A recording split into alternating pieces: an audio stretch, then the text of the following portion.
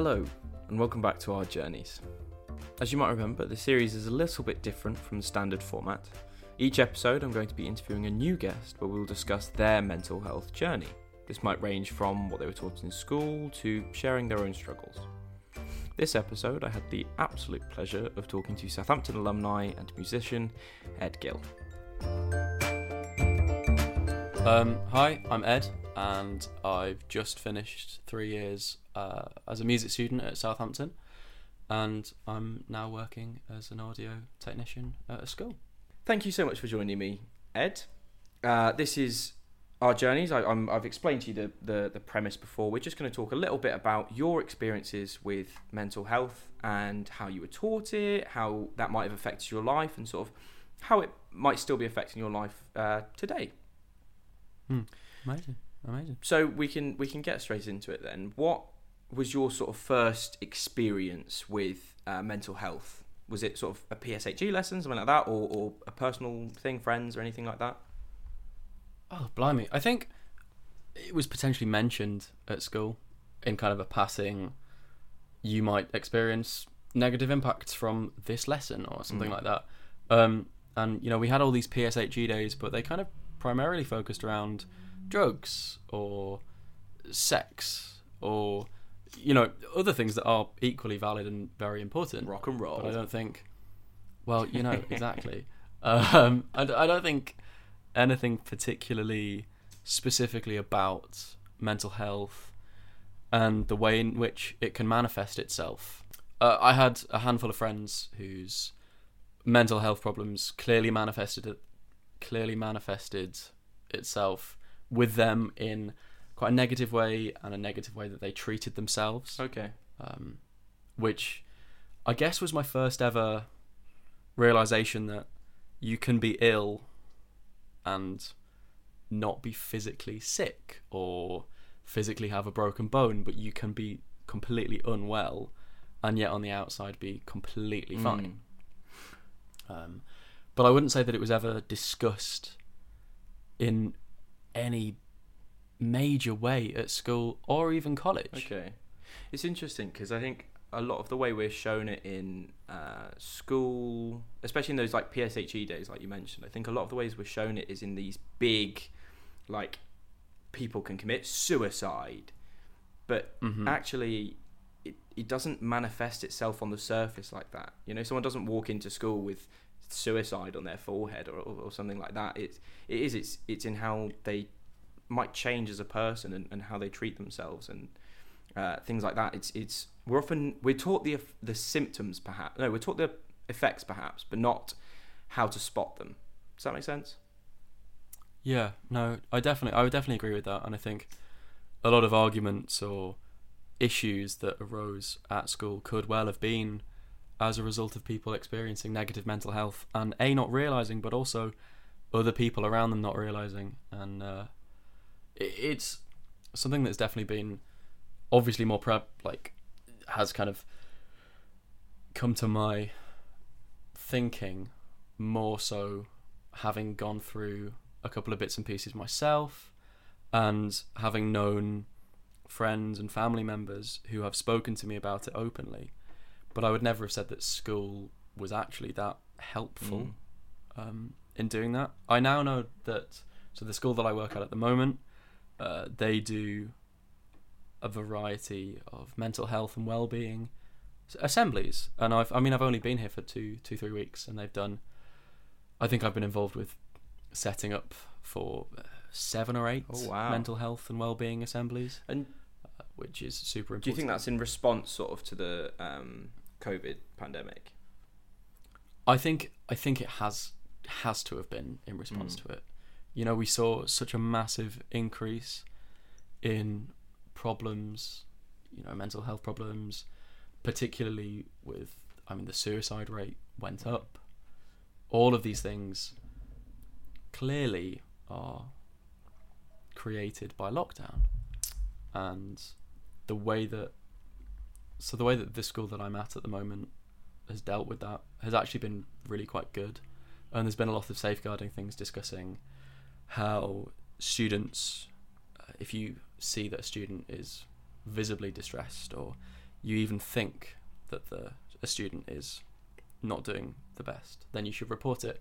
And they phrase it in a way that I think is amazing. And I won't mention the school just because of safeguarding, but they end all of their briefings and everything about this kind of topic with, don't think, what if I'm wrong? Think, what if I'm right? And the way that has kind of really emphasised how important looking after everyone is, even if something isn't wrong. Even just saying, right, pal, you okay? Like, how's it going? Is so vital. Yeah, I like that. It's I like that. It's a really good way of looking at it, I think, especially from a safeguarding perspective. Massively. So let's get a bit back to you then.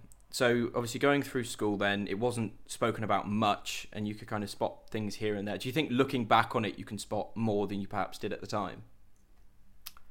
Yeah, I think so. I don't think it was openly ever specifically said, but I would say that, say a PSHE lesson on well-being, at the time we probably all saw as being bullshit and being like an absolute waste of half of the hour, lesson. Yeah, we were like, oh really, Sir's been asking us how we are.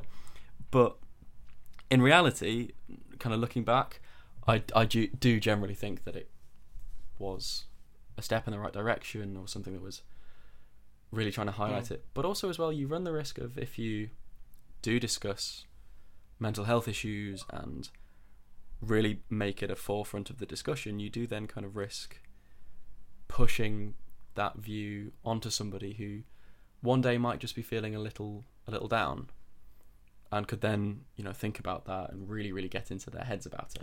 Yeah, I think, and I don't think they wanted us to be conscious that that's what they were doing. Right. Yeah, I think it is important that these kind of education is comprehensive and it isn't just mentioning it and leaving it. I think certainly you're not that much older than me, you're a couple of years, but I think when I was at school, people were talking about it more, but it very much was that thing of like, in the same way that we were taught about bullying, like you would kind of have a lesson on it, you'd be like, oh cool, that's a half hour I can DOS off or not really pay attention. But I think even in having lessons mentioning it brought it into the minds of students, at least. Even if it wasn't a comprehensive teaching, it does kind of open it up to you, so later down the line it might help. And I believe massively. They're doing it better now. Yes. But yeah. So moving on a little bit in time then, what was your first experience then potentially with mental health struggles? I'd say my first kind of major problems were, I guess, at school, maybe 13, 14, at the time, I never saw them as mental health problems. I had a very poor view of myself and of my body image and how I looked. Right. And I massively felt that I was overweight and that I was ugly and that my hair all of the classic things that you go through as a teenager. All of the I compared myself to all these people in the media.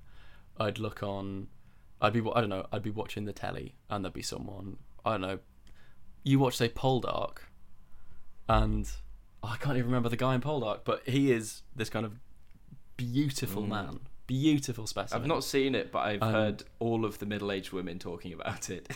All of the middle-aged women and 13-year-old Ed Gill, clearly. Yeah. And it's such a strange thing, and I really at the time didn't think about it, but I was always self-conscious about what I was wearing, about how I looked. I remember permanently my dad would get annoyed because I was always pulling down the bottom of my t-shirt for whatever reason, to hide my then, I don't know, belly. Like, I barely had a belly. I was 12, 13-year-old boy. It was completely normal. And all of my t-shirts at the bottom were stretched. All of them were a bit of a mess. And my dad would kind of get annoyed that I'd misshapen all of my t-shirts. And that was definitely kind of my first ever experience with a potential mental health problem. But I don't think I ever realised that was a mental health problem. Do you think you saw it in other people at the time, or did you feel like you were the only one that was experiencing those kind of body image problems? I think at the time, particularly when I was 13, 14, was definitely, everyone else is so happy with the way they look. I'm the only person that, could even feasibly be disappointed with how they look. And I think as I got older, and particularly as I went to sixth form and met more people and people from a broader range of backgrounds than just my secondary school, I slowly began to realise that there were people out there who'd gone through similar things, who'd gone through different things but still struggled with their mental health. And it was actually quite comforting, I think, as a 15, 16-year-old, realising that I wasn't the only one. How prominent do you think was social media back then? Because obviously you mentioned you thought that everyone was happy with their bodies, and nowadays on especially sort of Instagram and stuff like that, you do see people trying to put forward their best life, especially. Do you think, because I know especially in my early school years, Facebook wasn't particularly like that. It was more dumb statuses and rate me and stuff like that. Do you think social media played into it at all, or do you think that's more of a uniquely nowadays issue? Honestly, I don't know if social media even crossed my mind or even became a thing that was like that. Facebook was always, silly statuses, endless people posting like for a rate out of 10. I missed that. But mate, take me back to 2009. That was a simpler time. I know, just silly things. And, I think occasionally I'd say be tagged in a photo on Facebook and feel a little upset with the way I looked. But aside from that, there was never any, I didn't have, I don't even think Instagram was a thing then. You just didn't have that exposure to 1,000,001 male models, with these kind of chiseled abs that have then been photoshopped. Yeah. Well, I never really posted much on Facebook, especially not pictures, because I think I knew I was sort of a goofy looking kid, and I wasn't wholly happy with how I looked, but I think in my head I was just like, that's fine, I'm just a goofy looking person, that's who I'll be for the rest of my life. So I didn't particularly like photos of me, but at the same time, I didn't have to be confronted with photos of me all of the time. I feel like nowadays, if I go to any social gathering, or remember them, but I think if I go to any social gathering, everyone's going to be taking photos, and then they all get put up on Instagram, and you get tagged in them, and your tagged feed just becomes this stream of group photos. And I think, I don't know what I would have done if I was confronted, every day with a new photo of myself. I don't know. It would have been terrible. I think for me personally, seeing even when you're in the back of a photo and they've clearly not caught you at your best and you're, I don't know, mid-drink or mid-laugh and you've got a bit of a chin, you've got a bit of an eye going on, and I would see photos like that of myself and go, oh, well, that's what I permanently look like. I would, fixate on that one image, that one thing, would really, really get to me. And I think if I'd have had Instagram when I was a 13-year-old boy, I think it would have been a whole different story. I think especially in teenage boys, though, body image isn't really spoken about. Because I think for a long time, obviously still to this day, it perpetuates, but this idea of unhealthy standards set for women. And, I think there's some fantastic work being done on social media now to try and combat that. But I think it's not really something you think about. And as a teenager, you're going through puberty, you've got all of these hormones, you've got your body changing and no clue what's going on. And there's not that much support or knowledge or stuff like that, awareness perhaps for male body image, especially amongst teenagers. I never really considered that before. Yeah, I think I'd agree, actually. I mean, obviously, everyone is going through such a turbulent time emotionally, physically, hormonally, and I think particularly as a teenager, it was, I don't know, I never really thought about it as being that. I never thought about it as, oh, I'm going through X, Y, and Z. It was always, I don't know how to phrase it. Just reality. That is what is. It is, fully. You know, fully. I couldn't agree more. And I think maybe even if you'd had a name for what it was that you were going through, it wouldn't have fixed it, but it might have made it easier to address, perhaps. Yeah, no, I think so as well. I agree with that. It could have been potentially something that would have helped, or even would have meant that I would then have been able to talk to somebody. So how did this end up manifesting itself then throughout your teenage years? So throughout my teenage years, I progressively got worse. A couple of interesting things happened to me at college, and they then manifested themselves within me as quite a significant eating disorder. Okay. I really, really suffered with what originated as a binge eating disorder, and then moved onwards to a more of a restrictive eating disorder. And at the time, particularly, I don't think I ever even realised what was going on. I think in my head it was, and this is the worst thing to do, but in my head it was, boys don't get eating disorders. Boys aren't affected like this. Boys don't have issues with their mental health. Yeah, girls get eating disorders. It's, you know, it's you know, it's deeply upsetting how many times I've heard people say things like that to me on this podcast. You know, it's such a common theme, and I think recognizing it as a common theme is so frustrating.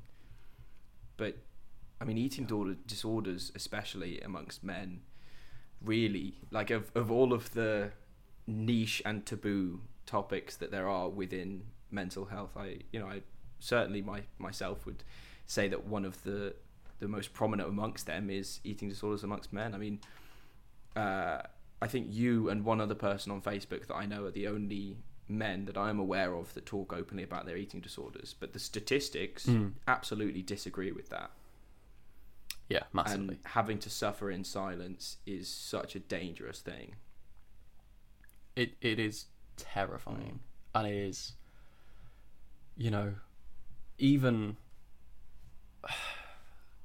I think the way in which eating disorders are viewed is awful.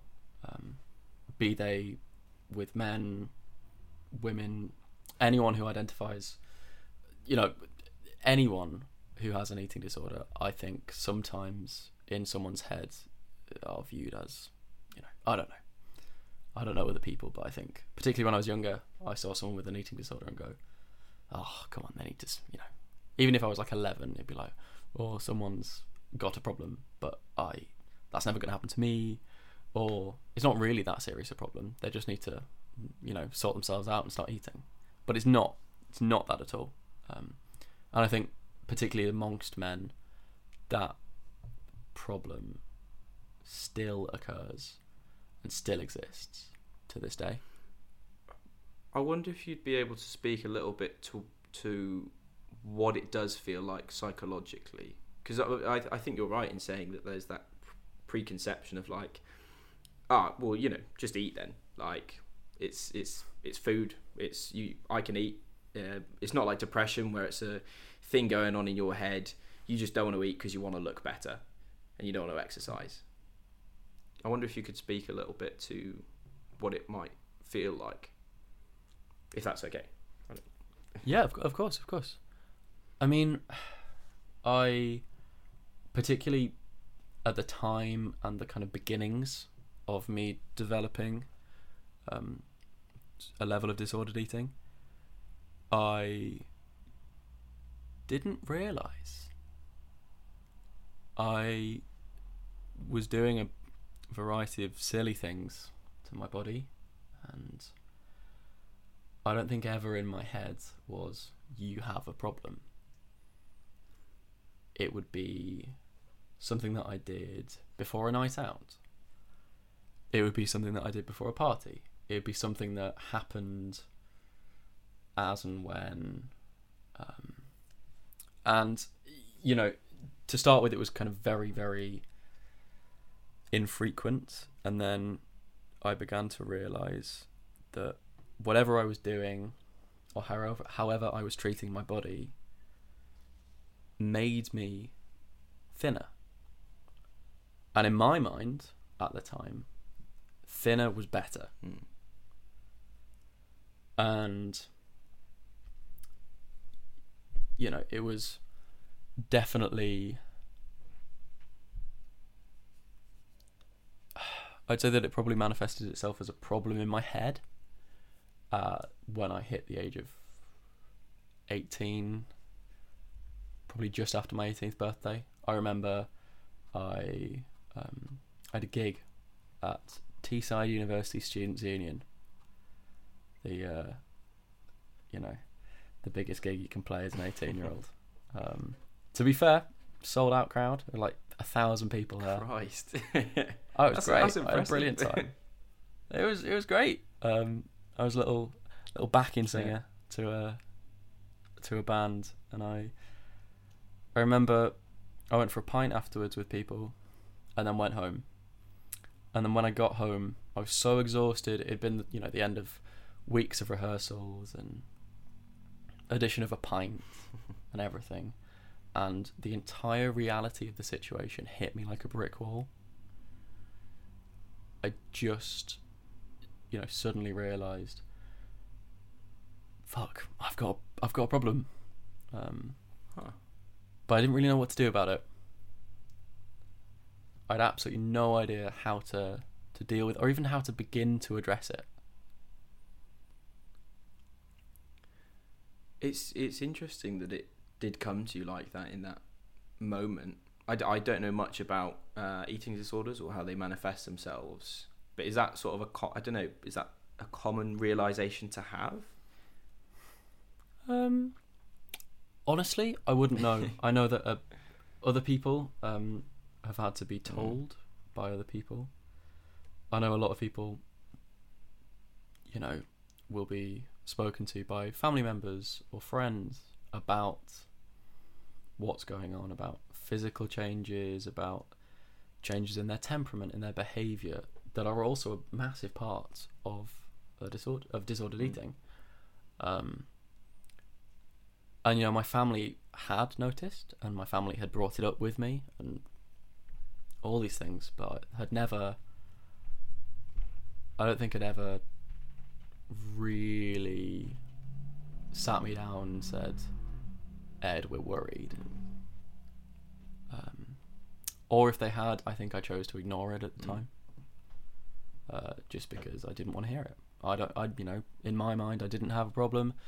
In my mind, I was fine. I was on my way to a healthier weight, or, you know, however I viewed it. I think that's one of the biggest. I don't know. The word that came to mind was blunder, but it's not a blunder. It's an intentional thing. But as a society, we do treat thinner as healthier, and that is exactly why or how people get into these situations where they're like, "Well, I'm doing it for my own good." Because no matter how I get there, if I'm thinner, then I'm healthier. But health isn't about size or image, right? It's about well-being. It's about both physical and mental well-being, and it's something that took me a long time to realise. It's funny. I was talking to someone earlier today, and we got onto the topic of I can't remember how it came up. We got onto the topic of physical health versus mental health. So often, there's this idea of get outside, get some exercise, get some healthy food in you, and that'll sort out your mental health. And it absolutely does make you feel better. But there have been times in my life where I have been exercising 2 times a week, eating really healthily, waking up early, going to bed on time, and they have been some of my lowest moments mentally.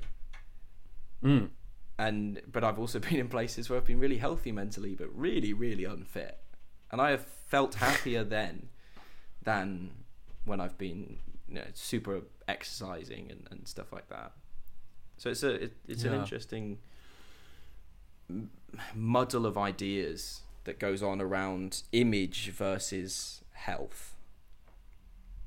I mean, if you look at, I was watching an interview with Zac Efron, and it was him eating pasta, I think, for the first time in 10 years or whatever, because he's goes from film to film, and he's got to be a certain shape because Zac Efron is Zac Efron because of the way he looks. And I can't even begin to imagine the effect that has had on him. But he's now I think he's now committing to sort of stopping that and just sort of being Zac Efron as an actor. But he was talking about it, and he's not allowed to drink or drink water or eat or something like that. I can't remember what he was saying, but 24 hours before a shoot. And then right before they go on, he's given a black coffee and a packet of Skittles because it dehydrates him further and just makes his skin go all tight and muscly. And then he eats this pasta, and he nearly starts crying because he's like, this is the first bit of carbs I've had in however long. And it's just nuts to think what he will have gone through for a look, right? Oh yeah, fully. It's as though eating carbs for him has, in this moment, directly contributed to his mental well-being. And it's sort of baffling. But I think looking at your journey, it was a very gradual one, because you spoke about having body images problems when you were sort of 13, and then this eureka moment of realization when you're 18. It seems strange that it built for so long and then sort of snapped out of it. Yeah, I honestly, I wouldn't say snap out of it. For me, I think it was, I'd recognised that I had a problem, at which point I proceeded to do very little about it. Okay. I don't know. It was just one of those things that at college I had so much going on. I had so much music. I was in bands, I was in choirs, I was in orchestras, I was doing all sorts of stuff. And it just never dawned on me that I should do something about this issue that I was having. Right. And do you think you named it? Or was it... I think I always said, the way that I talked about it with, say, family or friends, I always say, I have a problem with food. I don't think I ever, until I went to the doctors about it, I don't think there was ever a point that I would ever have said, I suffer with disordered eating. I don't think I would ever have said that. Do you think naming it helped when you went to the GP? Did naming it validate it for you? Yes and no. It helped in a sense that I finally knew what was actually going on with me, what was going on in my brain. It helped me because it made me realise what it was doing to my body. But I did struggle with having that knowledge. That knowledge really, I think, really threw me.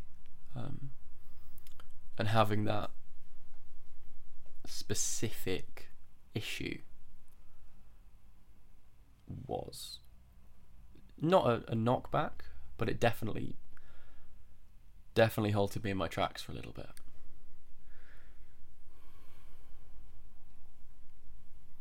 But it was definitely, it was definitely a good thing for me to have that realised. That kind of, I say diagnosis, that diagnosis.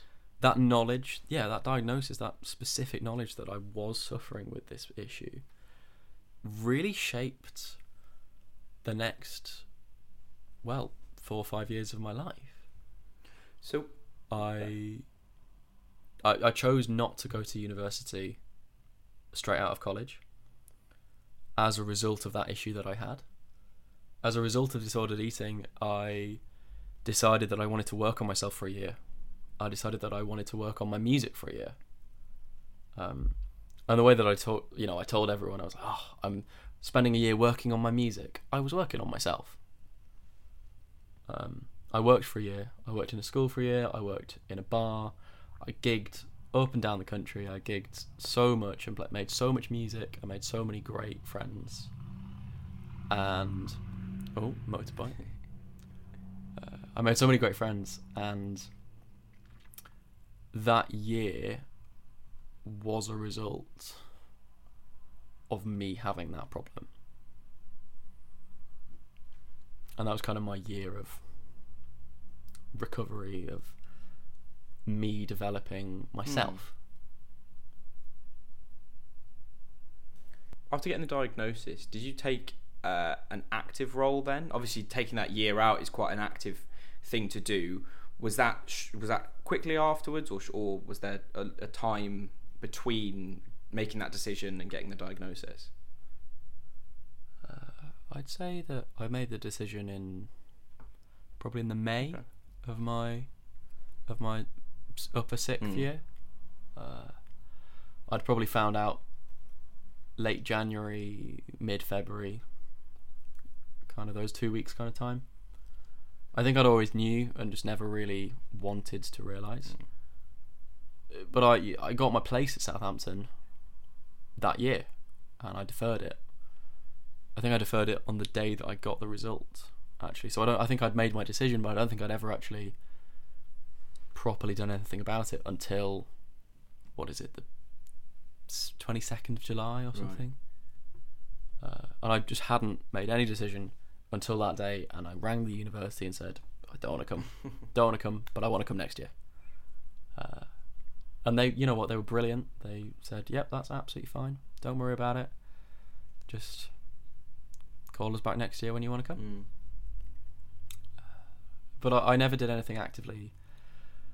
I say that I went, once I'd been to the doctors, I'd tried, they'd referred me to kind of a counselling service. And I went, and it was one of the lowest moments of my kind of relationship with my body and relationship with food. And why is that? I don't think I gave it a chance in my head. I think, hey, you know what it's like to be a 17, 18-year-old boy. Yeah. Like, God, the number of mistakes I made. But I, in my head, still believed that going for help for something that was going on in my head was something that a boy wouldn't do, was something that a man wouldn't do. And I think I went in wanting it to be bad. Right. And so it was a crap session, and I didn't go back. But I think I was so far gone in my head about, what was going on or how I would deal with it. And I think, the way that I dealt with it was to work on it myself. It was, even though I'd like to say that I have recovered, as far as I believe that I can. But even that was because I was being stubborn and doing it on my own.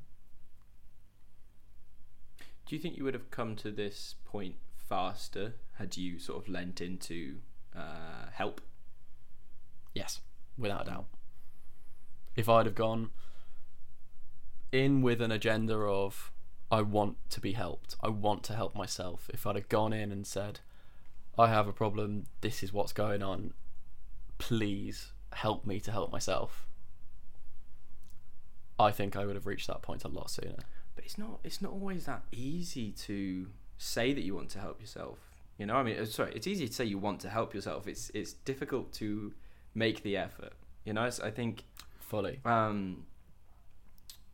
I've always been someone who's considered themselves to be really open about their mental health. Okay, I have a podcast which is about me being open about my mental health, and during lockdown, I started having panic attacks really bad. Like I'd had a couple before, but they never manifest themselves in kind of the classic way of the struggling to breathe and everything closing in. Yeah.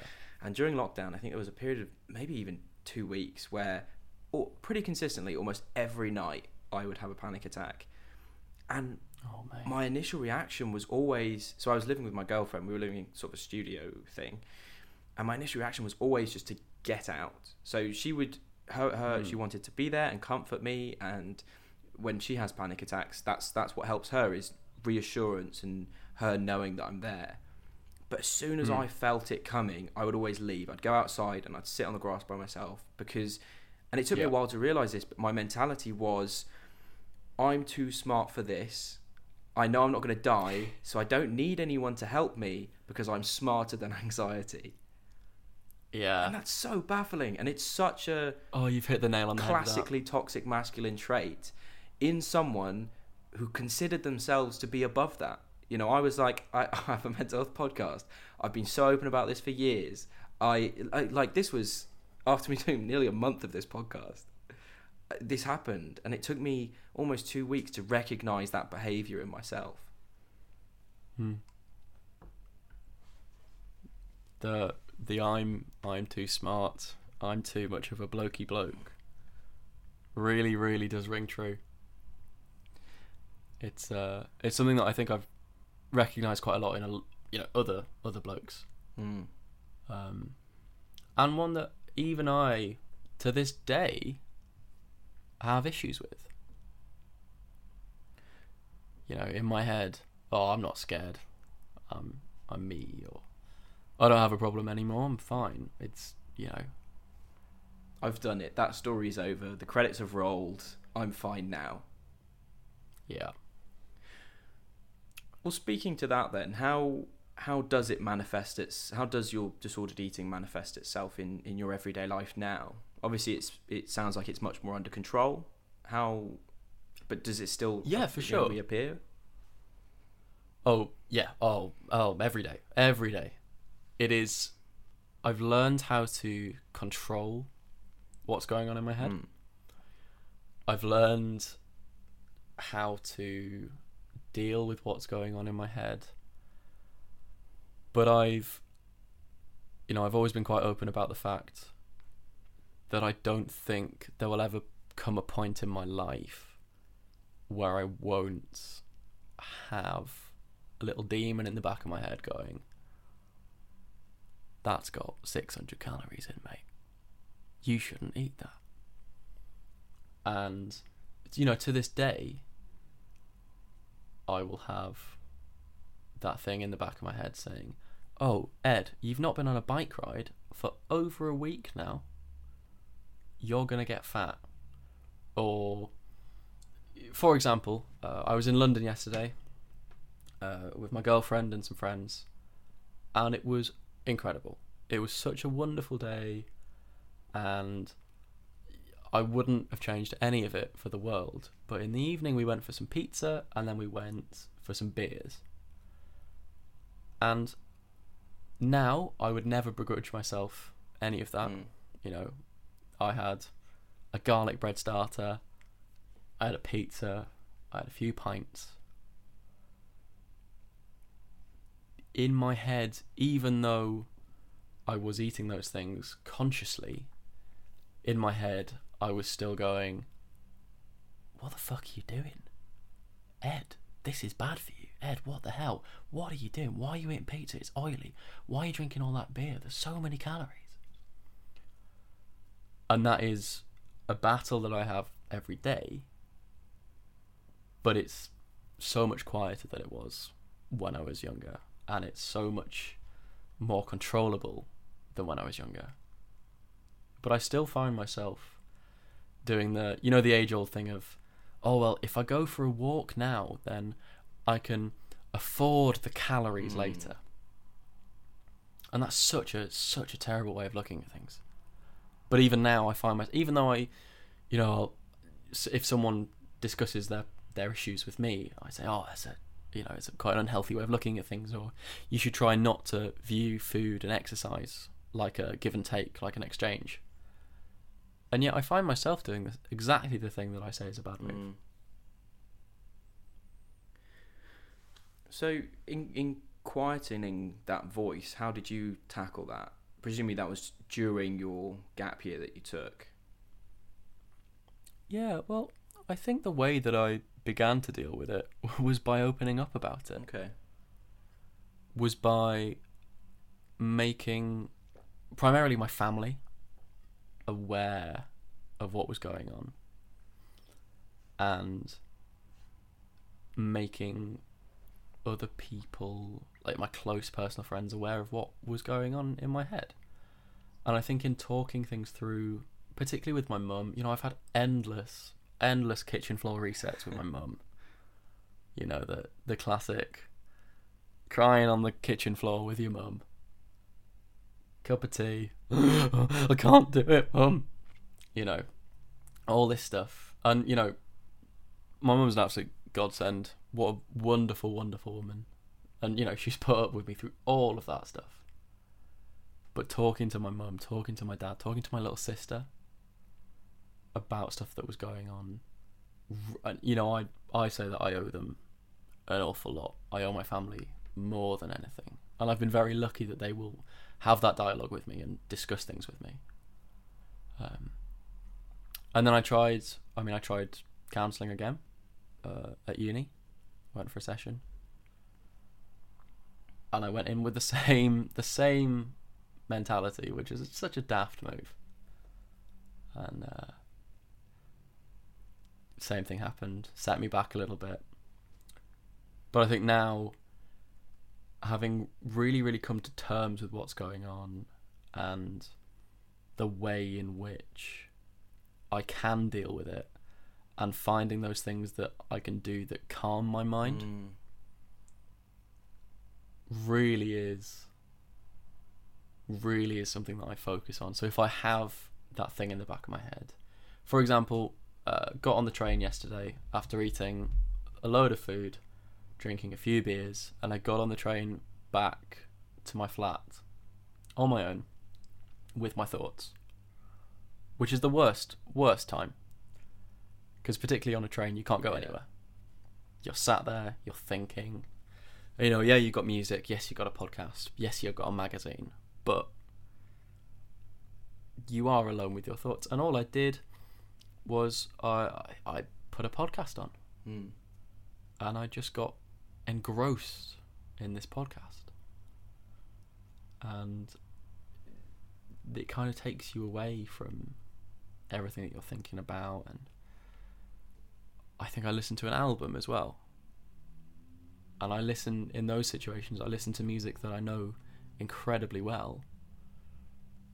And music that reminds me of certain times in my life, because it's such a comforting feeling. Music has a great power to do that, I think, as one of the senses to really take you back somewhere. I think music's great. Massively. There's I go one of two ways.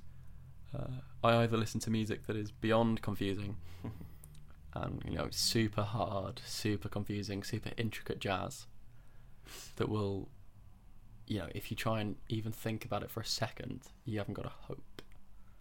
Or I listen to music that is almost designed to be more intimate, more quieter, I guess. You've got music by Brian Eno. Okay. Who makes loads of ambient music. There's a guy called Nils Fram who makes these kind of amazing soundscapes and lots of solo piano work that's gorgeous. And I'm not sure if you've heard of a guy called William Baczynski. No.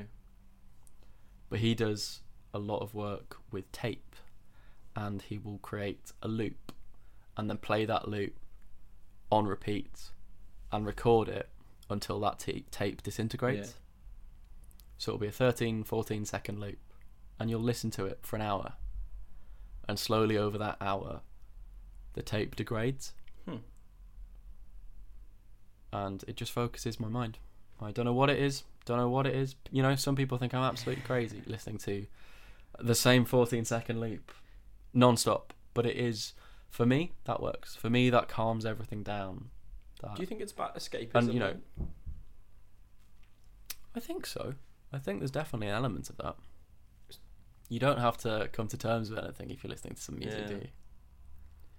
It's interesting, because I think escapism is a common way to deal with sort of, especially when things get loud in your head, right? Because the very definition of a mental health struggle is that it's mental, it's in your head, and that can make it feel quite claustrophobic sometimes, because you can't run away from your head, it's there. No, you really and can't. I think escapism is a really interesting way to deal with that quiet voice. I find it like I'm exactly the same, because so my anxiety, when it gets really overwhelming, it's like I have these two voices in my head that are just yelling at me. And escapism is that way. I like to paint or watch things, or I always have a podcast in the background, and that's like I'm always listening to something, and I'm pretty sure it's because I just don't want those voices to come up. And if I'm thinking about something else, then they can't come up. And it's interesting that voice is a part of disordered eating. It's not something that I considered before. You know, it's especially because of how active disordered eating seems, right? It seems as though it doesn't have that mental element to it, but it absolutely does. It absolutely, you have that voice which is seemingly a part of you and constantly there and talking and nagging and niggling. Yeah, massively that. And it's, I mean, I'm not sure, I would not be able to speak for anybody else, and I would never try to. No, of course. But for myself, there is a little thing in the back of my head that says all these things, and it's very strange. It's a very odd feeling to even now, you know, for my tea, I made some enchiladas this weekend, and I had the last one this evening with a load of guac, like fresh guac that I'd made, and pico de gallo and some chili sauce, and it was cracking. It sounds absolutely delicious. I had a great time, but even in my head I was like, oh, why are you eating this? You could have a salad. But I think now I'm at the point where I'm so stubborn that I'm like, no, I'm not. I'm having a good time. Yeah, good. Be too stubborn for mental health. Mate, it's the way forwards, I'm telling you. Well, I think we'll leave it on that note then, if that's okay with you. Yeah, for sure. Because I think that's a nice place to wrap it up. Thank you so much for joining me, Ed. I think this has been a really, really lovely conversation about a topic which, you know, I really know nothing about. The extent to which I'm aware of it is how it's definitely misrepresented in the media, as well as the bits which Daisy has put out. Yes. The lovely Daisy May Newman and her blog, and because that was how I became aware of you, was because of your post on there, the interview you did with her. For sure. Because it's not something which is put out there much, and even less so amongst men. So I, you know, really, really thank you for sharing your story with me today, or your journey, should I say? Thank you for having me on. Well, thanks for having me. Yeah. You got anything to plug? Honestly, I wish I did. Lockdown's been remarkably quiet. I've got a single coming out with a friend soon, but again, it's early days. We're just about done with the demo stage. We need to get some really nice vocals recorded very soon. But once that's done, honestly, it's going to be Glastonbury immediately. I'm excited. Yeah, it's a cool track. It's a Yeah. cool track. But yeah, I'll be posting all over my socials about that. I'll keep an eye out for it then. Well, thank you Yeah. so much for joining me, Ed. In the meantime, I've been Elliot. Thank you for listening. Oh, Oh, sorry, you go for it. No. Yeah, thank you so much for joining me, Ed. But for now, I've been Elliot. Oh, I was leaving you time. Oh, was I going to say yeah, I've been I was Ed? gonna leave you time. Well, I'm so it's okay, sorry. it's okay. Thanks for listening. Please remember that none of us are professionals, and if you are struggling, please seek advice from your local GP or from any of the charities that I will leave in the description. If you want to see what else we're up to, check us out at Jesting Dog Productions on Facebook, Instagram, and YouTube.